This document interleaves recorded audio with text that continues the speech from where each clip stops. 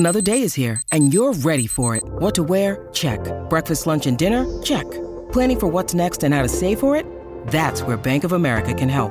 For your financial to-dos, Bank of America has experts ready to help get you closer to your goals.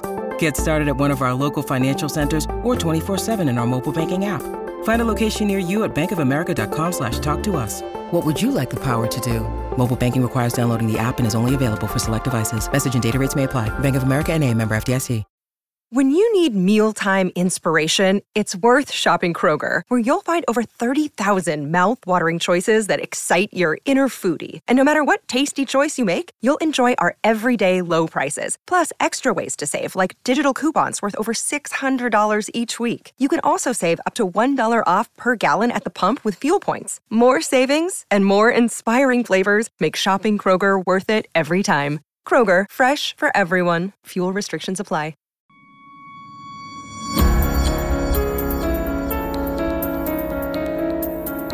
Welcome. Some new music there. I know maybe that's going to take some getting used to, but Stephen Diener, UAP Weekly right here, as I finally get to bring to you this new show, this new iteration, spin-off of what you're normally used to in UAP, but with a different twist, a different flavor, as I bring you the latest news and updates and interviews regarding everything in the UAP, UFO, alien world that is going on before our eyes every single day, but just does not get mentioned anywhere else. So I'm so excited to bring this new show to you, to bring this information to you every single week now on UAP Weekly. And I hope you enjoyed the new music there. I thought that was something that we could switch it up a little bit, kind of separate from the traditional UAP and give UAP Weekly kind of its own flavor and everything like that. So hopefully you enjoy that one. Took a little time to work that out.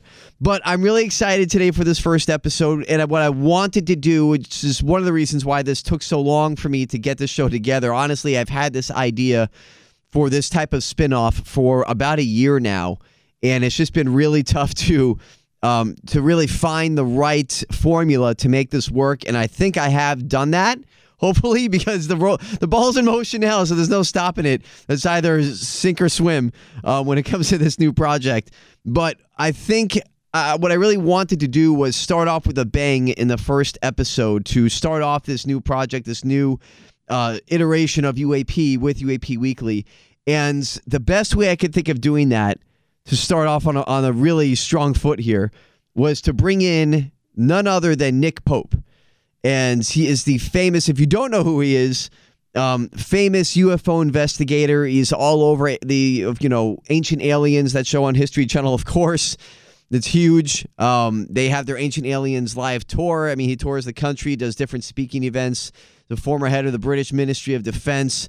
He's produced documentaries and different shows and movies, written books about the UFO phenomenon, UAP, and investigating these things on a government level with the Ministry of Defense in the UK. So the guy is as legit as they come, and I'm really excited to be able to get him on here today to start off this very first episode of UAP Weekly. So without further ado, let's bring him on right now. Won't make him wait any longer or make you wait any longer.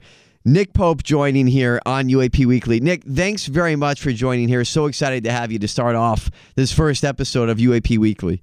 Yeah, good, thanks. Good to be on the show. Just to jump into, some of the things I'm sure you worked on, you're familiar with. When we talk on UAP, I go over a lot of different stories and, stories that have interested me over the years, things I've taken notes on over the years. And so one of those things that has always kind of gained my intrigue has been the Rendlesham Forest case. This goes back to 1980, I believe, right? Correct. Yes, December 1980, next to two military bases operated by the US Air Force, but in England. Rendlesham Forest lay between them. And this really was bizarre. I mean, sightings over 3 consecutive nights, a landing on one of those nights, physical trace evidence at the site, burn marks on the trees, scorch marks on the ground, radioactivity levels assessed officially by government scientists as significantly higher than average background. So it's not just hearsay and stories. There is physical evidence. It was tracked on radar. All this is recorded in a now declassified Ministry of Defense file. So there's a lot for people to get their teeth into, including the fact that the deputy base commander, Lieutenant Colonel Charles Holt, who started off as a skeptic on this, ended up as one of the witnesses. That's right. And that's the thing that I think that's always intrigued me, because when you have physical evidence mixed with military witnesses, these are people, who are trained to discern what they're seeing. Is it friendly? Is it foe? Or what is happening around them? And when you hear the stories of Jim Pennington and John Burroughs, where they say, this thing landed and when they approached it, right? There's a story that they even approached it and had some missing time in there. Yes, I mean, it's confused, and I think the situation has become a little muddied over the years. First off, of course, with just the amount of time that's passed, but secondly, the fact that some of the witnesses have undergone regression hypnosis, which sometimes can muddy the waters and jumble memories and perhaps create some false ones. So there is a little bit of confusion about that close approach point on the first night, but there's no getting away from the fact that the radar evidence, the radioactivity level, the declassified government documents, they speak for themselves. Right, and that's exactly it. It's hard to refute something like that. Is that the most, I guess you could say, as far as evidence is concerned, is that the most hard to refute case that you've ever come across in your time, or is there something that kind of supersedes that? I think it was the best evidenced case in the British government's files. That said, I had one. Rendlesham occurred a few years before I joined the Ministry of Defense. In 1993, we had a great case that I led the investigation on, where there were sightings over a period of about 6 hours over much of the UK. Huge triangular-shaped craft, lots of police and military witnesses, patrol of Air Force police at RAF Cosford. The meteorological officer at RAF Shawbury saw this huge thing, just very slow speed, 30, 40 miles an hour, low frequency humming sound that he said he could feel as well as hear. And then suddenly this thing, which had deployed a narrow beam of light, which was tracking backwards and forwards as if it was looking for something, suddenly from this very slow speed, accelerated away to the horizon with no sonic boom, which is something that people like Lou Elizondo have commented on recently. Right, yeah, that instantaneous acceleration, kind of that hallmark of a true sighting or an experience of UFO UAP. I mean, how is that explained away? 1993, that's 30 years ago now. That's not like, it was now, where these things are a little bit more accepted. It's kind of more mainstream, people having the conversation about it. How is that covered? How is that explained away to people who couldn't describe what they were seeing? Well, it isn't really. Yeah. I mean, as you say, one has to look at these sightings in the context of current technology. And nowadays, for sure, we could look at something like that and say, well, maybe some secret prototype aircraft, missile, or drone. But when you're talking about these cases, the Cosford incident 30 years ago, Rendlesham 40 years ago, these technologies, drone technologies, for example, were in their absolute infancy, even if one accepts that of course, there are things going on that aren't publicly declared.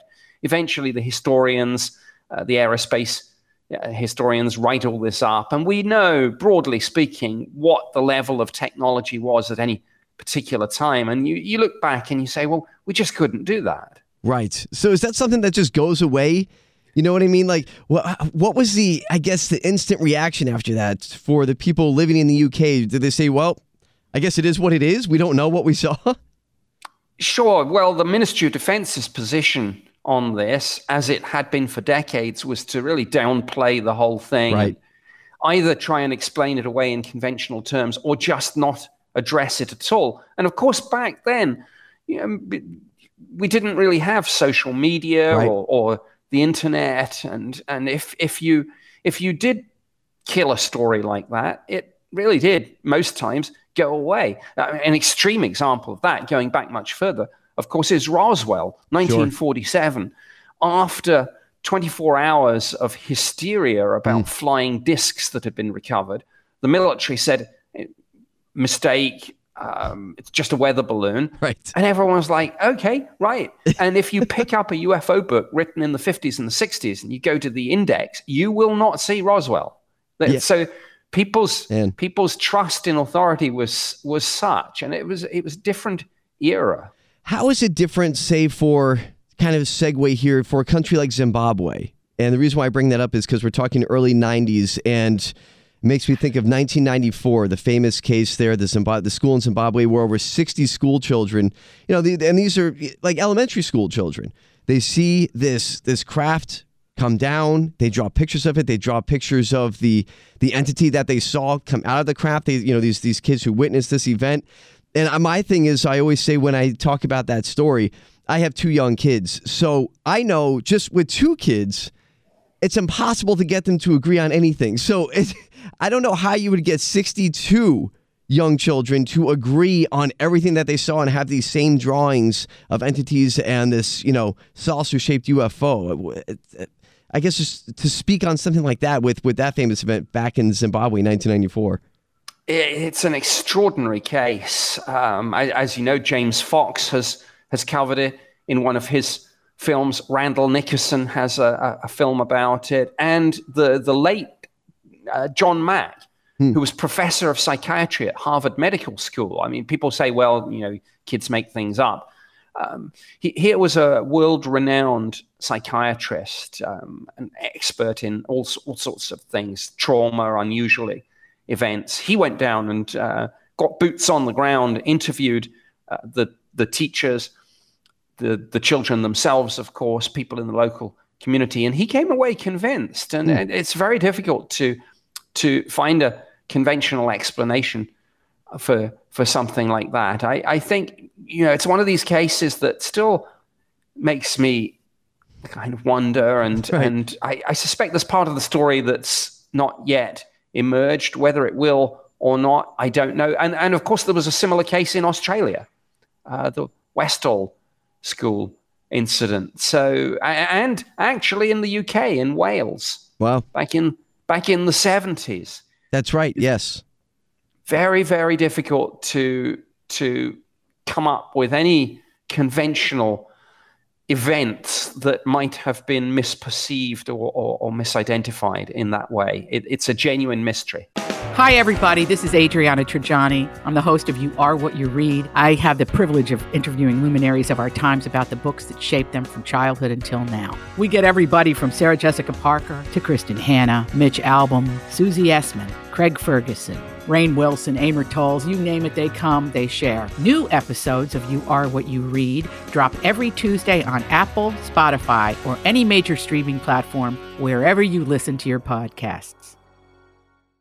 I believe, and you can correct me if I'm wrong, that's the incident in the 70s in Wales, that was a cigar-shaped UFO, from what I remember. Is that right? Yes, I think so. But again, entities were reported, right. and this was not just lights in the sky or a shape in the sky, but something landed and interacted. And there's not much middle ground with something like that. Right. And Congress at the moment is obviously looking at some of these US Navy videos.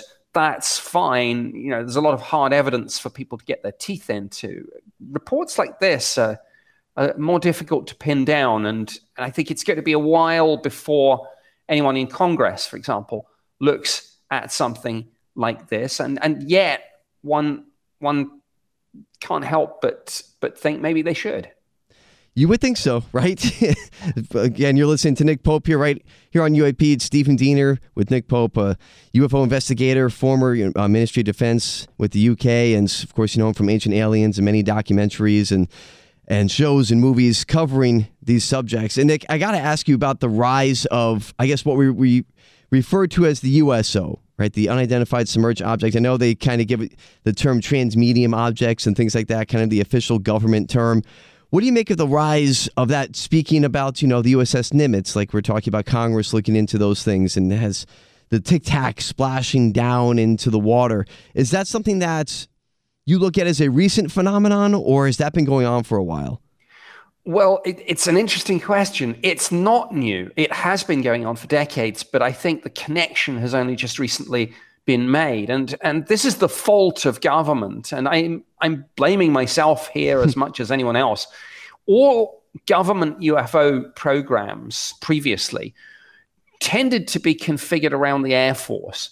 The feeling was, let's embed those programs in the Air Force because these things are seen in the sky. And therefore, even within official programs, there was this tendency to cut out the Army and the Navy in particular. Yet the reports were always there. So I think it's the fault of government. There's always been a connection between UFOs and water. Again, one doesn't quite know what that means.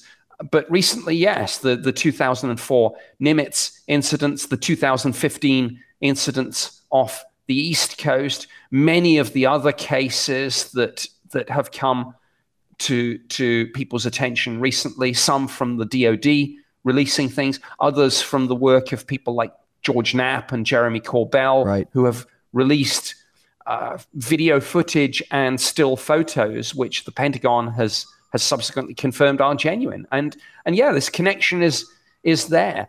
And again, it was one of these interesting things. In the 80s, there was this cliche in the UFO community, which didn't really make much sense. People would say, I went to a debrief and there was someone there in a Navy uniform. Why would the Navy be involved in this? And it was dismissed. But now we know that for a while, at least, the Navy was leading on this, maybe still are to some extent.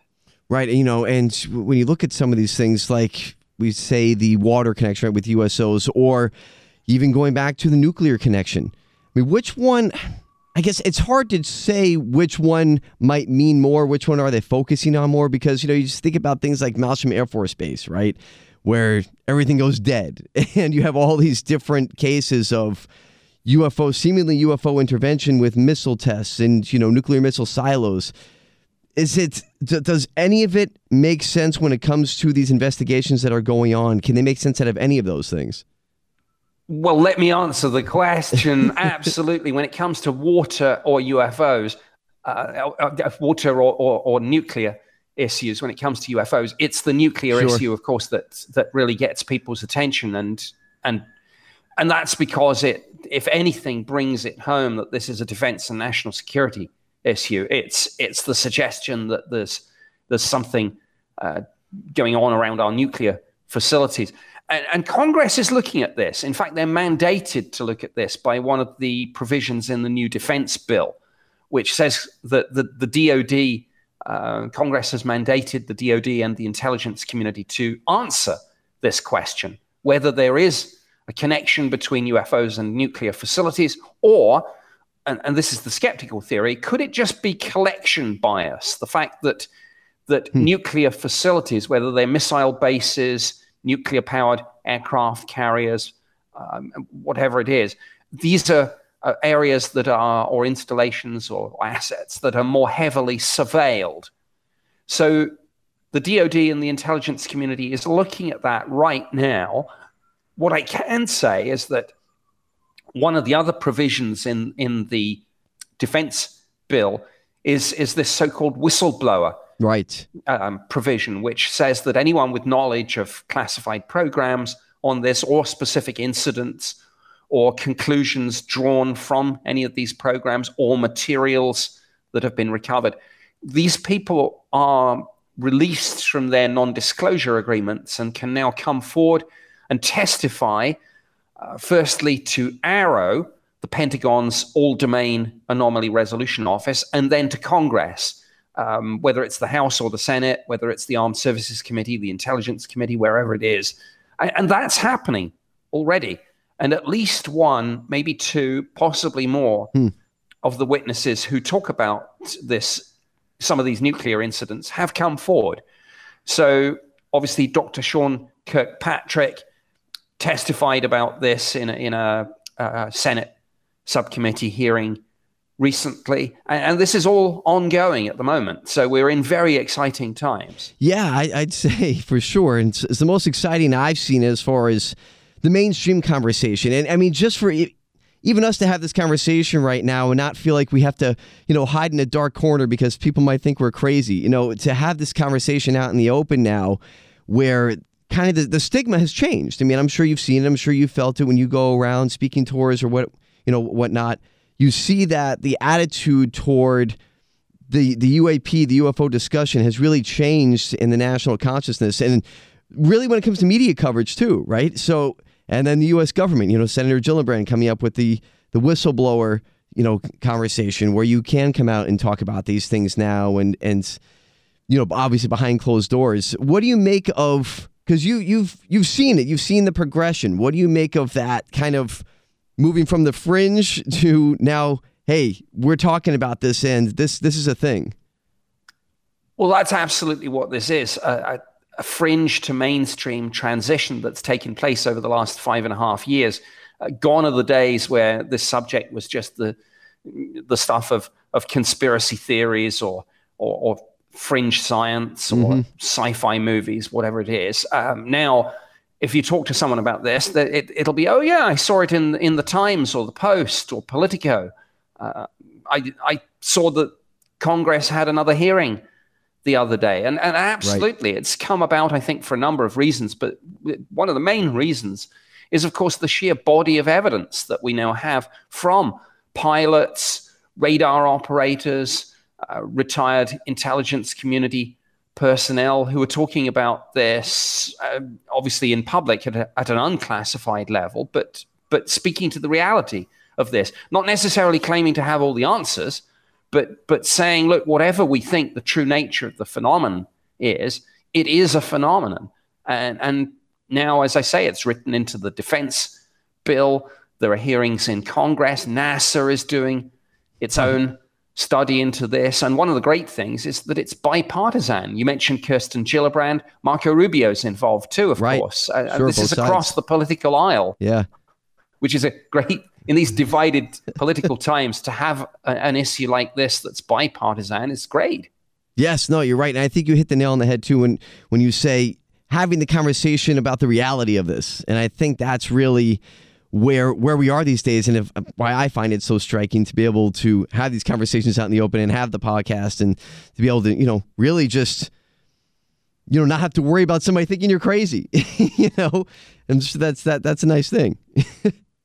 Absolutely, yeah. Mainstream media coverage, the fact that now, we used to have this kind of cliched view of the UFO witness, that it was someone on the lonely country road late at night, beam of light, something like that. And now, when you think of UFO witness, you think of an F-18 pilot, and we've seen them. We've seen them. David Fravor, Alex Dietrich, Ryan Graves, Chad Underwood. All these sorts of people coming forward, speaking out. Radar operators like Kevin Day. Yeah, no, absolutely. And there's so much more we can get into. And I really appreciate your time, Nick. And I know you got to get going here. So we'll wrap it up now. But if I could put you on the spot, maybe we can do this again sometime soon? Absolutely. Perhaps later in the summer when we have the NASA report published. And again, later in the summer, we will have also the next round of reports, I think, from the Office of the Director of National Intelligence. Certainly, we will almost for sure have further hearings in Congress. I'm hearing reliable reports about that. So I think there'll be a really interesting update we can have on all this to see how further down the road we are. It's exciting times, and I look forward to it all, that's for sure. So thanks again, Nick Pope, of course, former Ministry of Defense from UK and Ancient Aliens and all the documentaries and speaking and the movies, and UFO investigator. Really appreciate you coming on UAP today. And we look forward to having you on again to talk about all the developments as they continue to happen in real time, honestly. Absolutely. Looking forward to it. And by the way, I should say that as well as Ancient Aliens, there is now Ancient Aliens Live, which is a stage show, 90-minute live event. And amongst other cities and states, we're coming to Florida. Oh, you are? I was going to say, you're coming to South Florida. What's going on? Yeah, we're doing 4 dates in Florida in the fall. People can find the details on Ancient Aliens Live Tour.com. Oh, fantastic. I think that's the website, but just Ancient Aliens Live, it'll come up, and we're really looking forward to coming. Oh, that's awesome. Well, I got to look it up. Maybe I can get out there and see you guys. That would be great. Yeah, come on down. I love it. Thanks, Nick, very much. We'll talk to you again soon here on UAP. Okay, thank you. All right, thanks.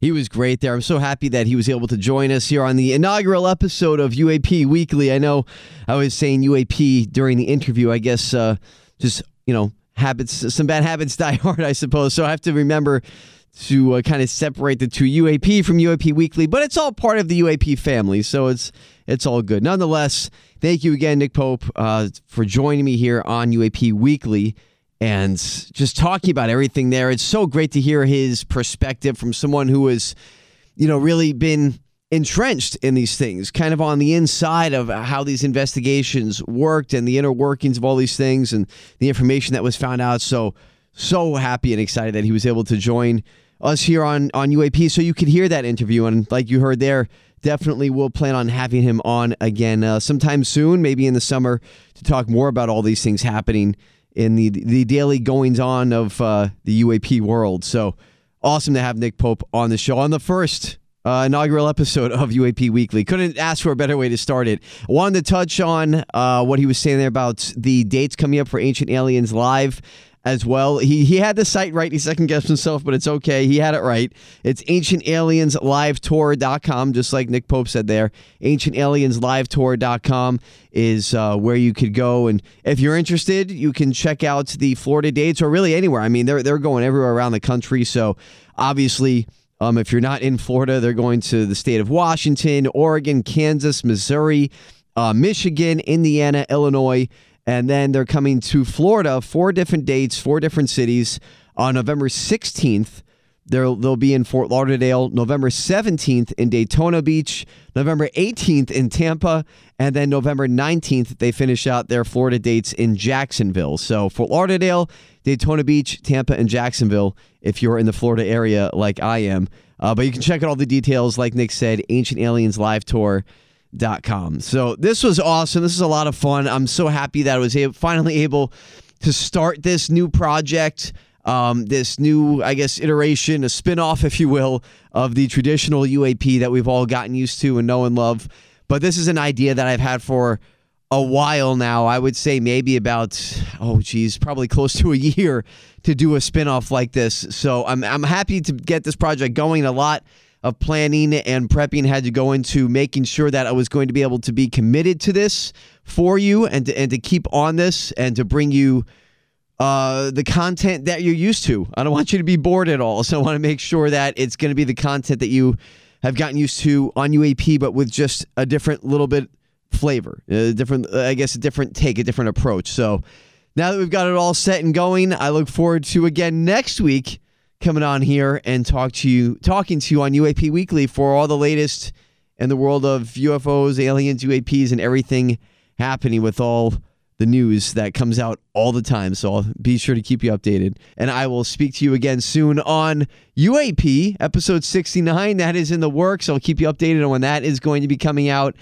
diving into some strange stories out of Australia. So looking forward to sharing those with you on episode 69 of the traditional UAP, I guess you could say. And be sure, by the way, you can still follow UAP on Twitter as far as UAP Weekly is concerned. It's all going to be on the same Twitter handle. Nothing's changing there at UAP Podcast 850. So until next time, Stephen Diener here, UAP. I'll speak to you again soon. Until then, be good, and thank you very much.